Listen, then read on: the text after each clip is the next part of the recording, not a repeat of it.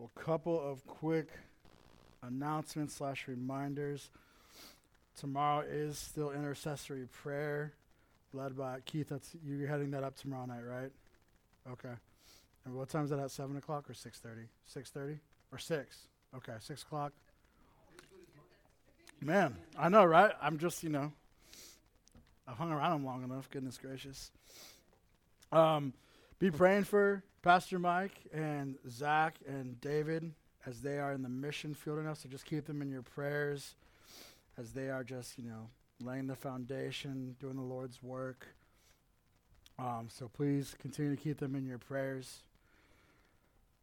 But with that being said, if you'll turn with me to Romans 12 tonight, that's where we're going to be camping out tonight. Romans chapter 12.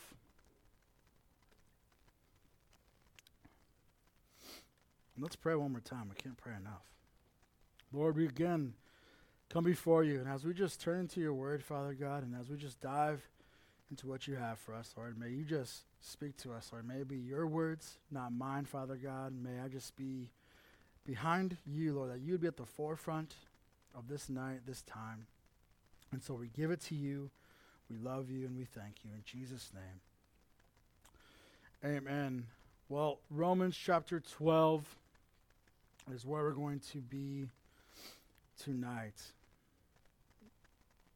And we're going to be talking about, what did I call the title? Attributes of Christian Living. I think that's what I called it.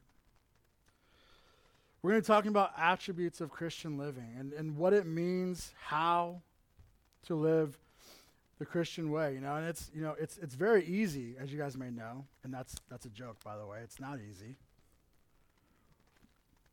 But we are called to a higher calling. We are called to be different, right? We know that this world is not our home.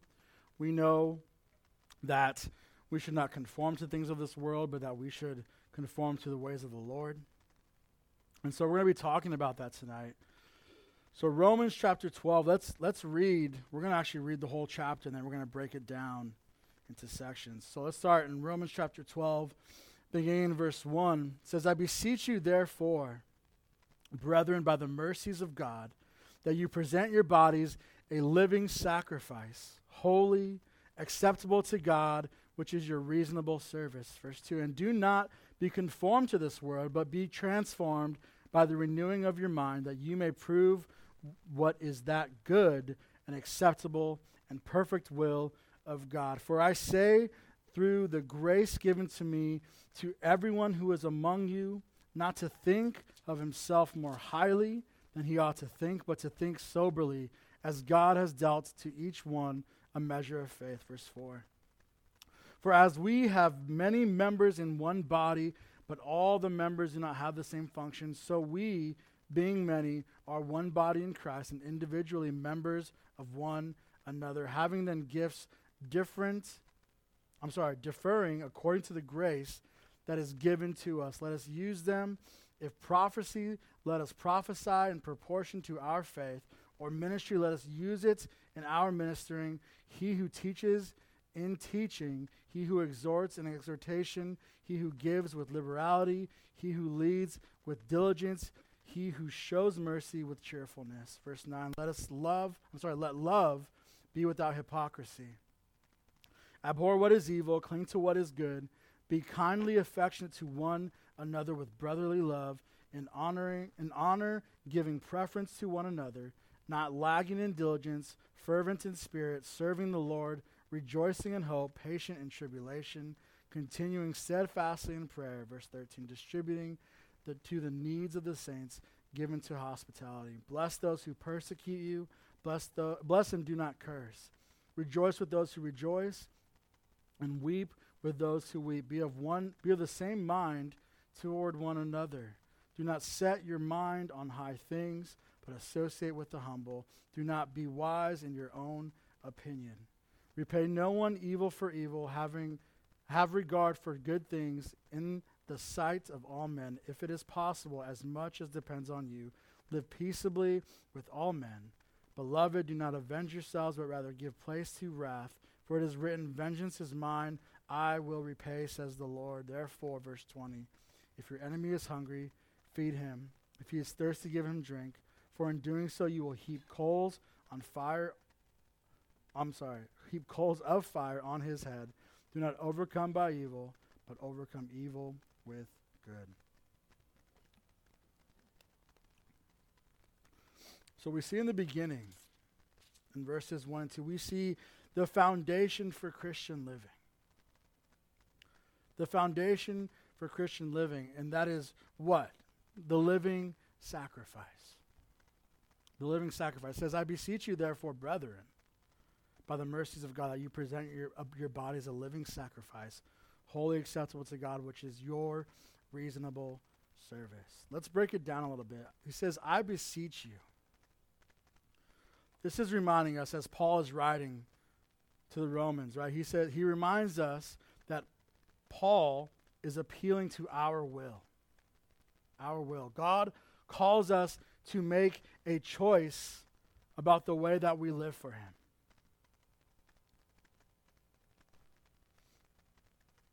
He says, therefore, brethren. And if you know anything about Paul and his writings, it is a very common pattern for Paul to begin letter with a strong doctrinal section and follow with exhortations to Christian living. And Paul begs, right? He doesn't ask, he begs Christians, the church, to live a certain way in light of what God has done for them.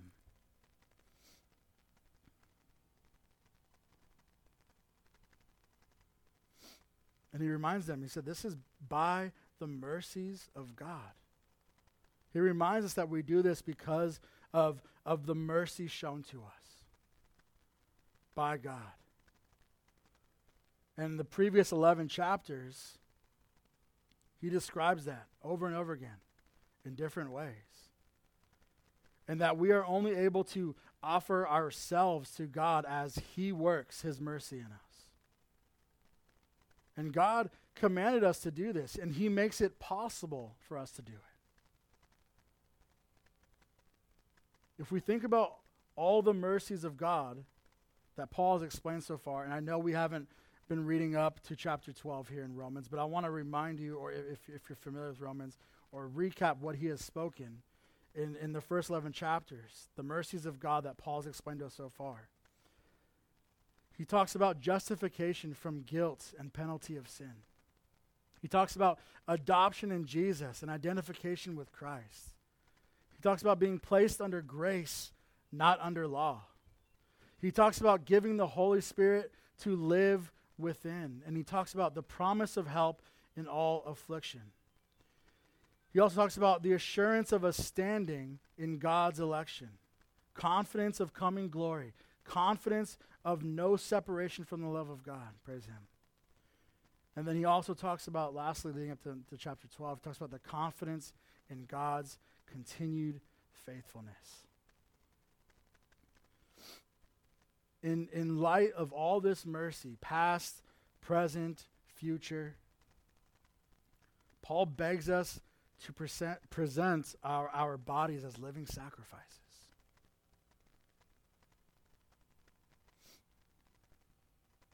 To present your bodies. Connected with the idea of a living sacrifice, you guys, this calls to mind, or this should call to mind, priestly service. Spiritually speaking, our bodies are to be brought to God's altar.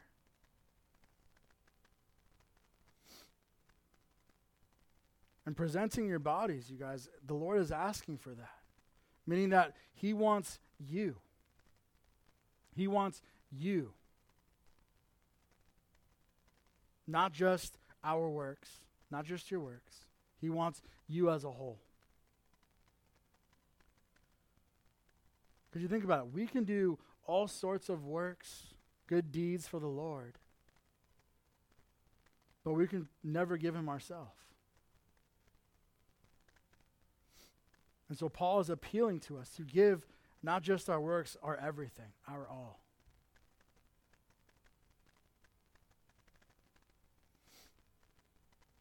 And he says to present your bodies as a living sacrifice.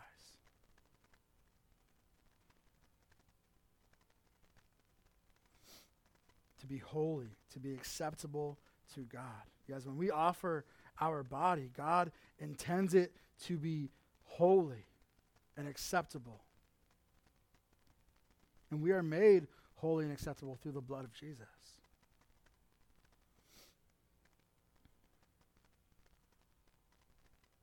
And the standard, you guys, for sacrifices is made to God under the new covenant are not any less than the standard under the old covenant. In the Old Testament, every sacrifice had to be holy and acceptable to God. We see in Leviticus 1:10, it says, he shall bring a male without blemish. In Deuteronomy chapter 15, verse 21, it says, but if there is a defect in it, if it is lame or blind or has any serious defect, you shall not sacrifice it to the Lord your God. I mean, it feels like it sums us up to a T, right? We're messed up. We're nowhere near perfect, right? We have blemishes. We have issues. We have problems. But praise the Lord that his son Jesus' blood cleansed us of those. That we would be a perfect sacrifice, a perfect living sacrifice. That we should decide on holiness, not the world. That we should be yielding to the work of the Lord's holiness in our life. As we present our bodies as a living sacrifice, God makes our life holy by burning away impurities. And he talks about reasonable service. The ancient Greek word, you guys, for reasonable is the word, I'm going to kind of probably butcher this, logikos. And it can also be translated of the word. So reasonable service is in a sense a life of worship according to God's word. The sacrifice of an animal in the Old Testament was reasonable service, but only for the one bringing the sacrifice, not for the sacrifice itself. But under the new covenant, praise the Lord, we have far greater mercies. And with those far greater mercies, we're able to offer a far greater sacrifice.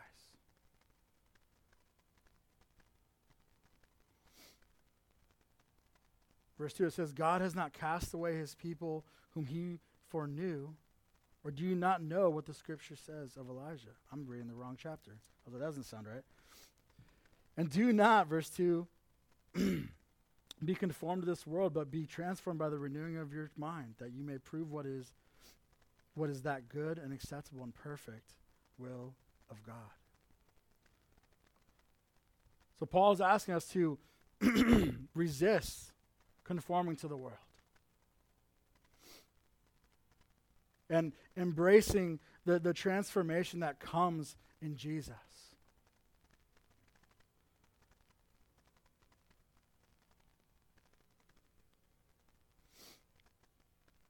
Do not be conformed to this world. This warns us that this world system, this popular culture, manner of thinking that the world says is okay, that's in rebellion against God. Will try to conform us to ungodliness, to unholiness. And Paul calls us to resist that. You know, as you guys know, I lead the youth group. And so much of these young youth's identities is found in social media and in popularity in schools, you name it. And I have to constantly remind them, guys, remember that we are called to a higher calling. We're not called to conform to this world. As Christians, we must think differently. And we do that by reading the Word. We do that by fellowshipping.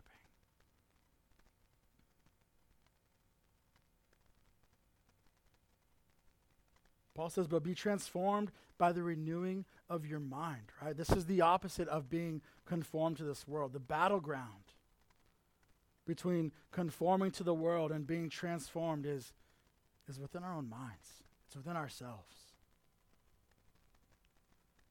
And again, we Christians, we have to think differently.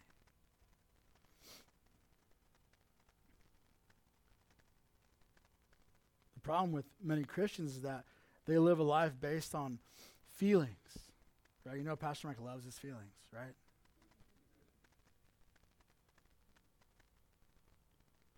Or they're only concerned about what they do, their actions. Right, a life based on feelings says, how do I feel today? How do I feel about my job? How do I feel about my wife or my husband? How do I feel about the worship today? How do I feel about the teaching today? Right, but this life of feeling, they will never know the transforming power of God because it ignores the renewing of the mind.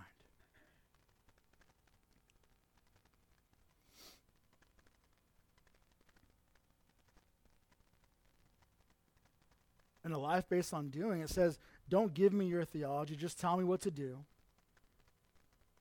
Right? Give me points for A, B, C, and D. But this life of doing will never know the transforming power of God because, again, it ignores the renewing of the mind. God is never against the principles, you guys, of feeling and doing. Right? Those aren't bad things. He is a God of powerful and passionate feeling, and he commands us to be doers of the word. We see that in James chapter 1. Yet feelings and doing are completely insufficient foundations for a Christian life. Our first questions cannot be, how do I feel or what do I do? Right? Our first question should be, what is true here? What does the Word of God say?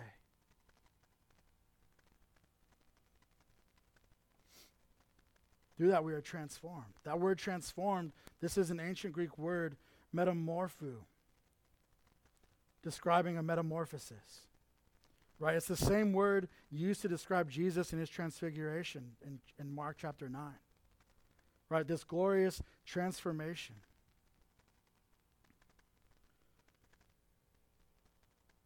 Paul used this word only one other time, and that was in 2 Corinthians chapter 3, verse 18. That verse says this, says, but we all, with unveiled face, beholding as in a mirror the glory of God, of the Lord, are being transformed into the same image from glory to glory, just as by the Spirit of the Lord. For Paul, you guys, this transformation, this renewing of our minds, it takes place as we behold the face of God, as we bask in his glory. And we can do that through his word, through worship, through prayer. He says, prove what is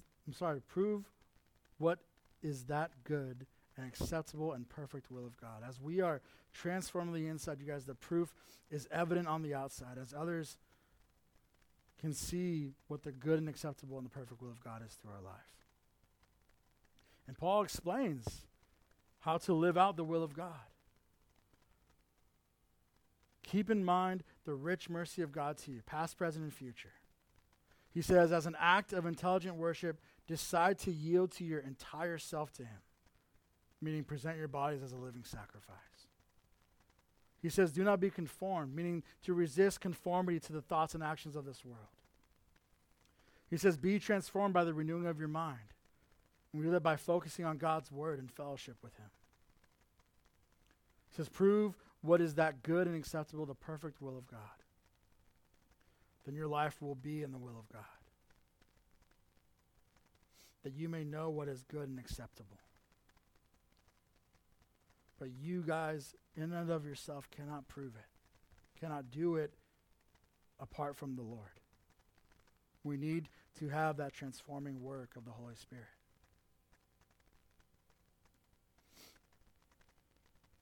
Let's move on, verse 3. It says, for I say through the grace given to me, to everyone who is among you, not to think of himself more highly than he ought to think, but to think soberly as God has dealt to each one a measure of faith.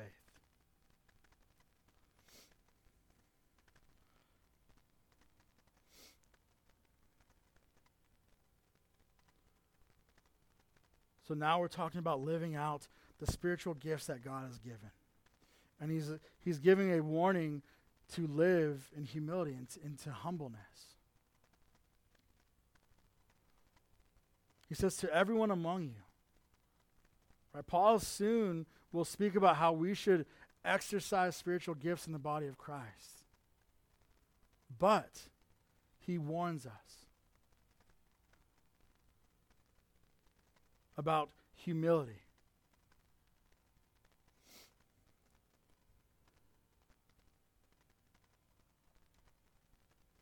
That word humility is such a struggle for me.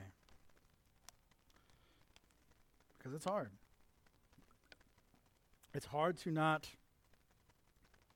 be prideful.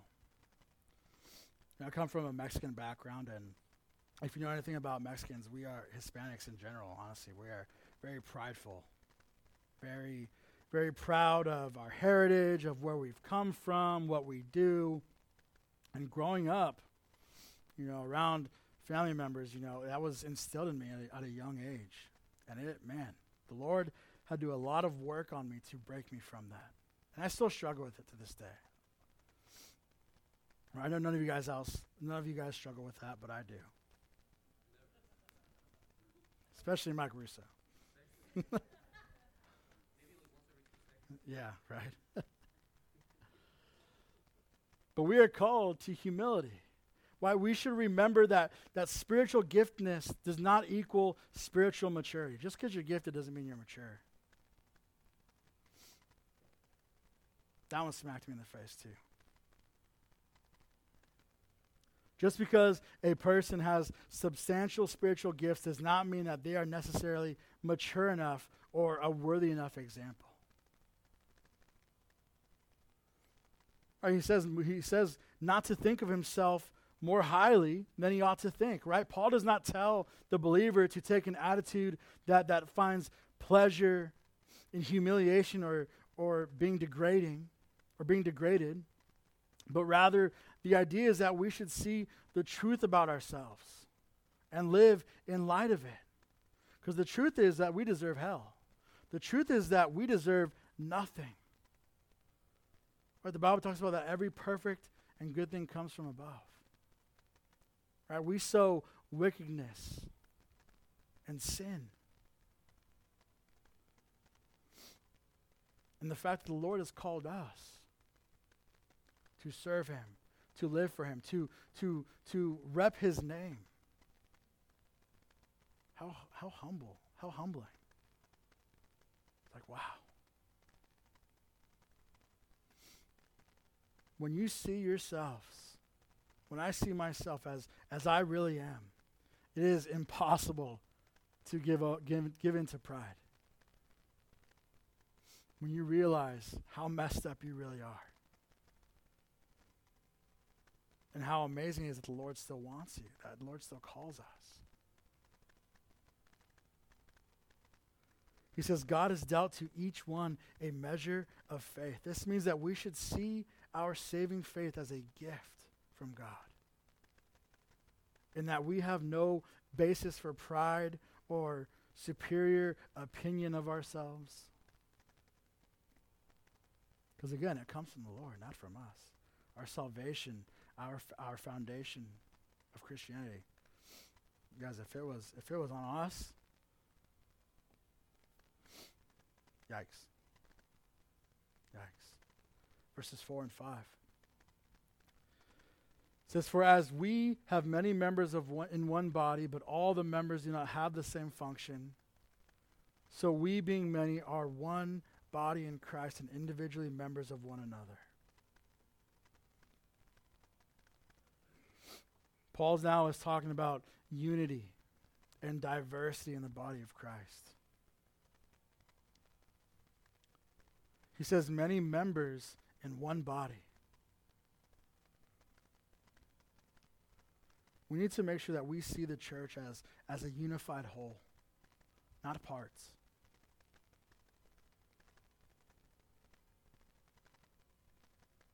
Yes, we are distinct. We have individual members.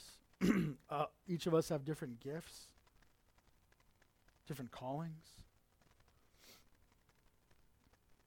But in the body of Christ, there is unity. Right? Not necessarily uniformity, but unity. It says individually members of one another. Unity, you guys, should never be promoted at the expense of individuality. And then the opposite, individuality should never diminish the church's essential unity in Christ. Right? The Lord is our common ground. We are one body in Christ.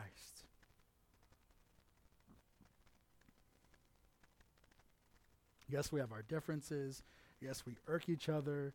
Yes, we have different opinions on some things.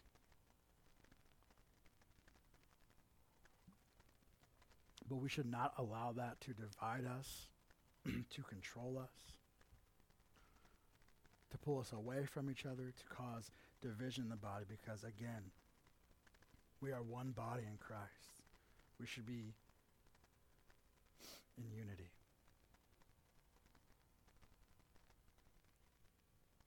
Verses 6 through 8. It says that having then gifts differing according to the grace that is given to us, let us use them. If prophecy, let us prophesy in proportion to our faith. Or ministry, let us use it in our ministering. He who teaches, in teaching. He who exhorts, in exhortation. He who gives, with liberality.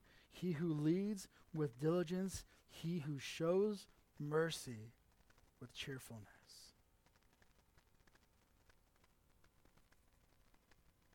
Paul talks about the gifts that we are to use and how to use. How God has granted to the individual members of the church these gifts. The difference, you guys, the distribution of gifts is all due to the grace that is given to us.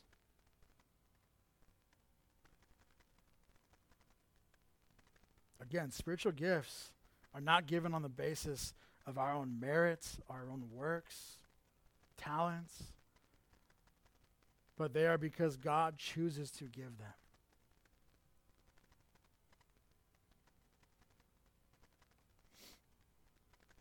He speaks about prophecy, about ministry, about teaching. He who gives, he who leads, he who shows mercy.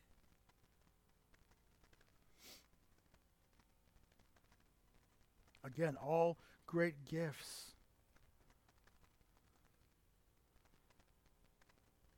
But it's all vain if we don't use it for the glory of the Lord. If we don't remember that it is given to us by grace, not by our own works.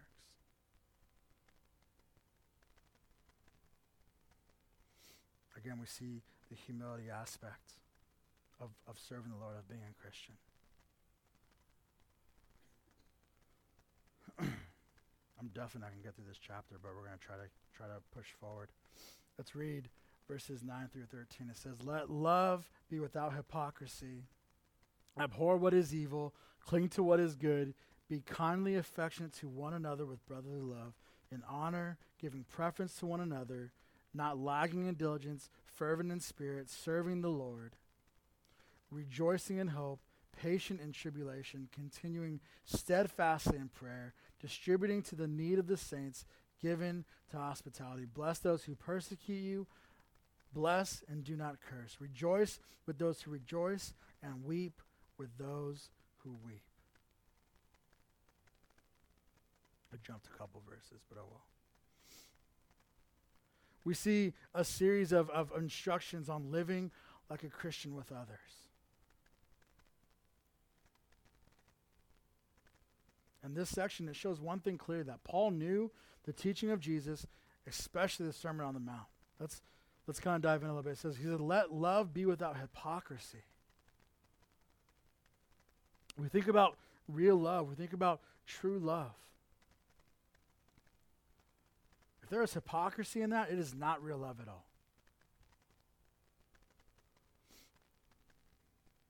Right?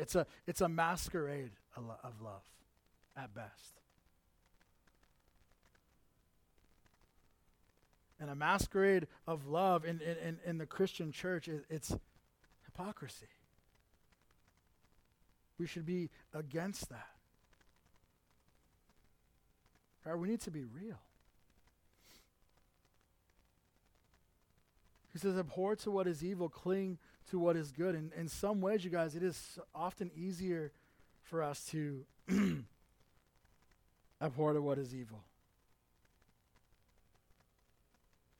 Or cling to what is good rather than doing both, right? The godly person knows how to practice both. He says, be kindly affectionate to one another, right? This command that Christians should not have a cold, standoffish attitude.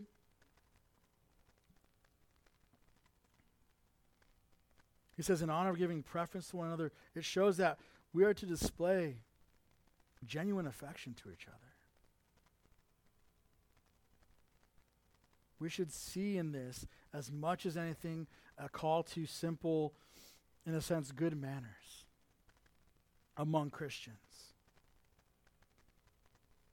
To love one another, to encourage one another.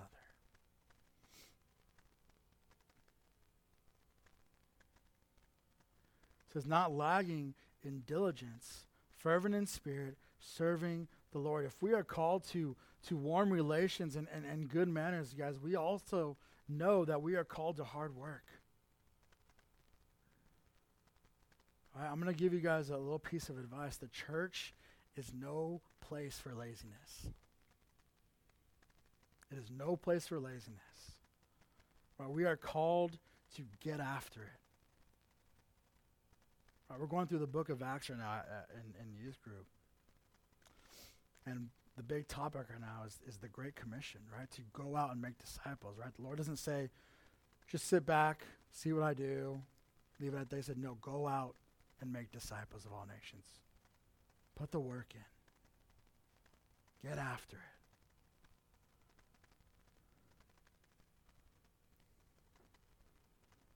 Be respectful to the Spirit, to your calling. Rejoicing in hope, he says.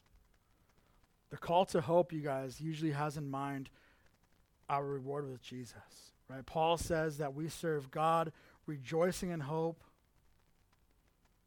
and rightly so, right? We shouldn't rejoice in results. We should rejoice in hope. This shows how we are commanded to do these things with an eye towards heaven. Right? There's a bigger goal, a greater thing waiting for us. This is how we fulfill the command for hope, for patience, for steadfastness. And he says, distributing to the needs of the saints, given to hospitality. You guys, our care, our concern will demonstrate itself in practical deeds done for others.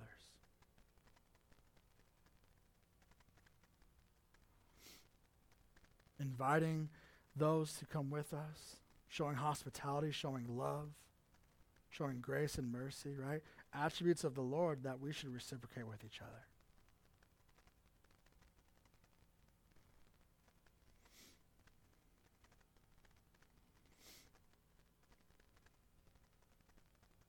In verse 14, let's reread that one, because that one, that's a tough one for all of us, right? Bless those who persecute you, bless and do not curse.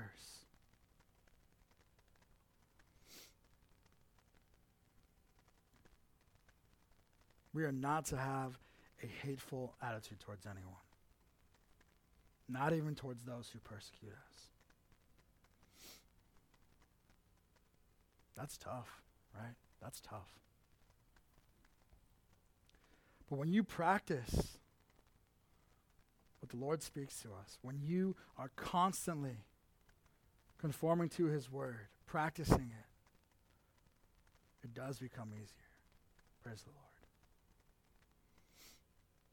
He says, do not curse, right? Jesus spoke of the same heart in Matthew chapter 5, verse 46. He says, for if you love those who love you, what reward have you? Do not even the tax collectors do the same? The love that Jesus has shown, we can extend that to our enemies, to our friends.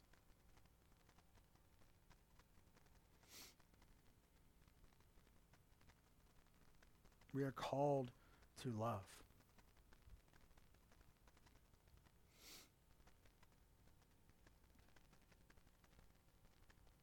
I'm going to go for it. Let's finish off in verse 15 through 21. It says, rejoice with those who rejoice and weep with those who weep. Be of the same mind toward one another. Do not set your mind on high things, but associate with the humble. Do not be wise in your own opinion. Repay no one evil for evil. Have regard for good things in the sight of all men. If it is possible, as much as depends on you, live peaceably with all men. Beloved, do not avenge yourselves, but rather give place to wrath. For it is written, vengeance is mine, I will repay, says the Lord. Therefore, verse 20, if your enemy is hungry, feed him. If he is thirsty, give him a drink. For in doing so you will heap coals of fire on his head.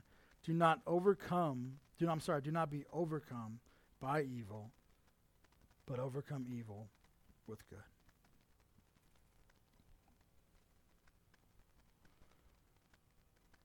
Paul is speaking of how to get along with people both inside and outside the church.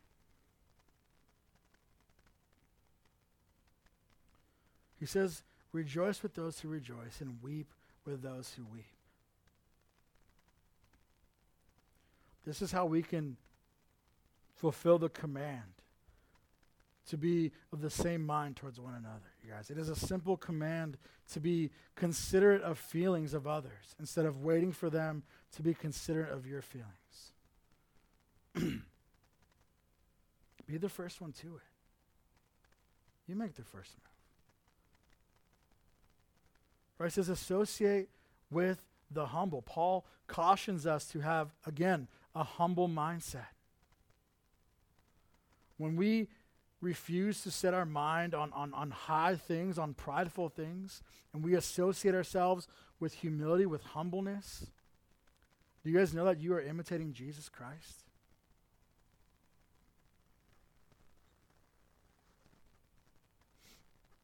He says, do not be wise in your own opinion. This reminds us of how far we still have to go in actually being like Jesus.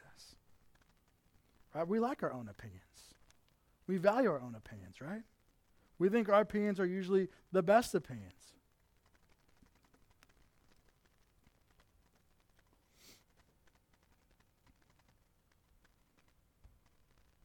But Paul warns us, right? Do not be wise in your own opinion. He says, repay no one evil for evil. That recalls Jesus' command back in Matthew chapter 5, right? We are to love our enemies and treat well those who treat us badly. He says, have regard for good things in the sight of all men, right? It is a way to live out the idea of praising what is good.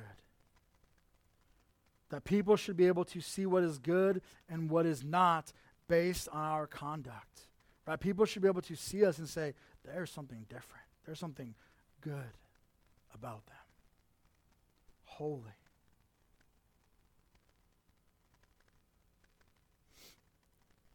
To live peacefully with all men. That should remind us that though we are in contrast to the world, we do not seek out contention.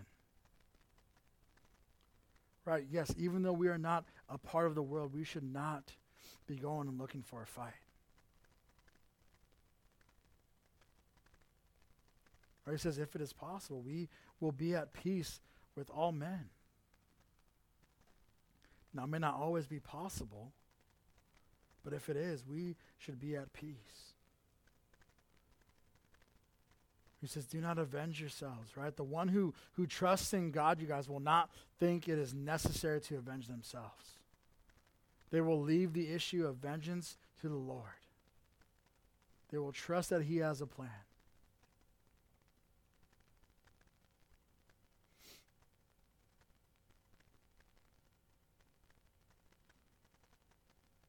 And lastly, it says, overcome evil with good. And with this mindset, in closing, we will do good to our enemies by looking for the most practical ways that we can help them, right? This is the way we are not overcome by evil, but overcome evil with good.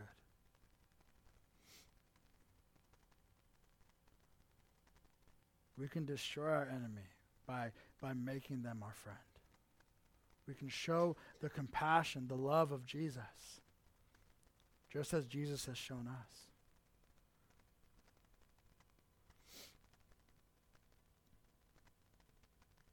And let's pray.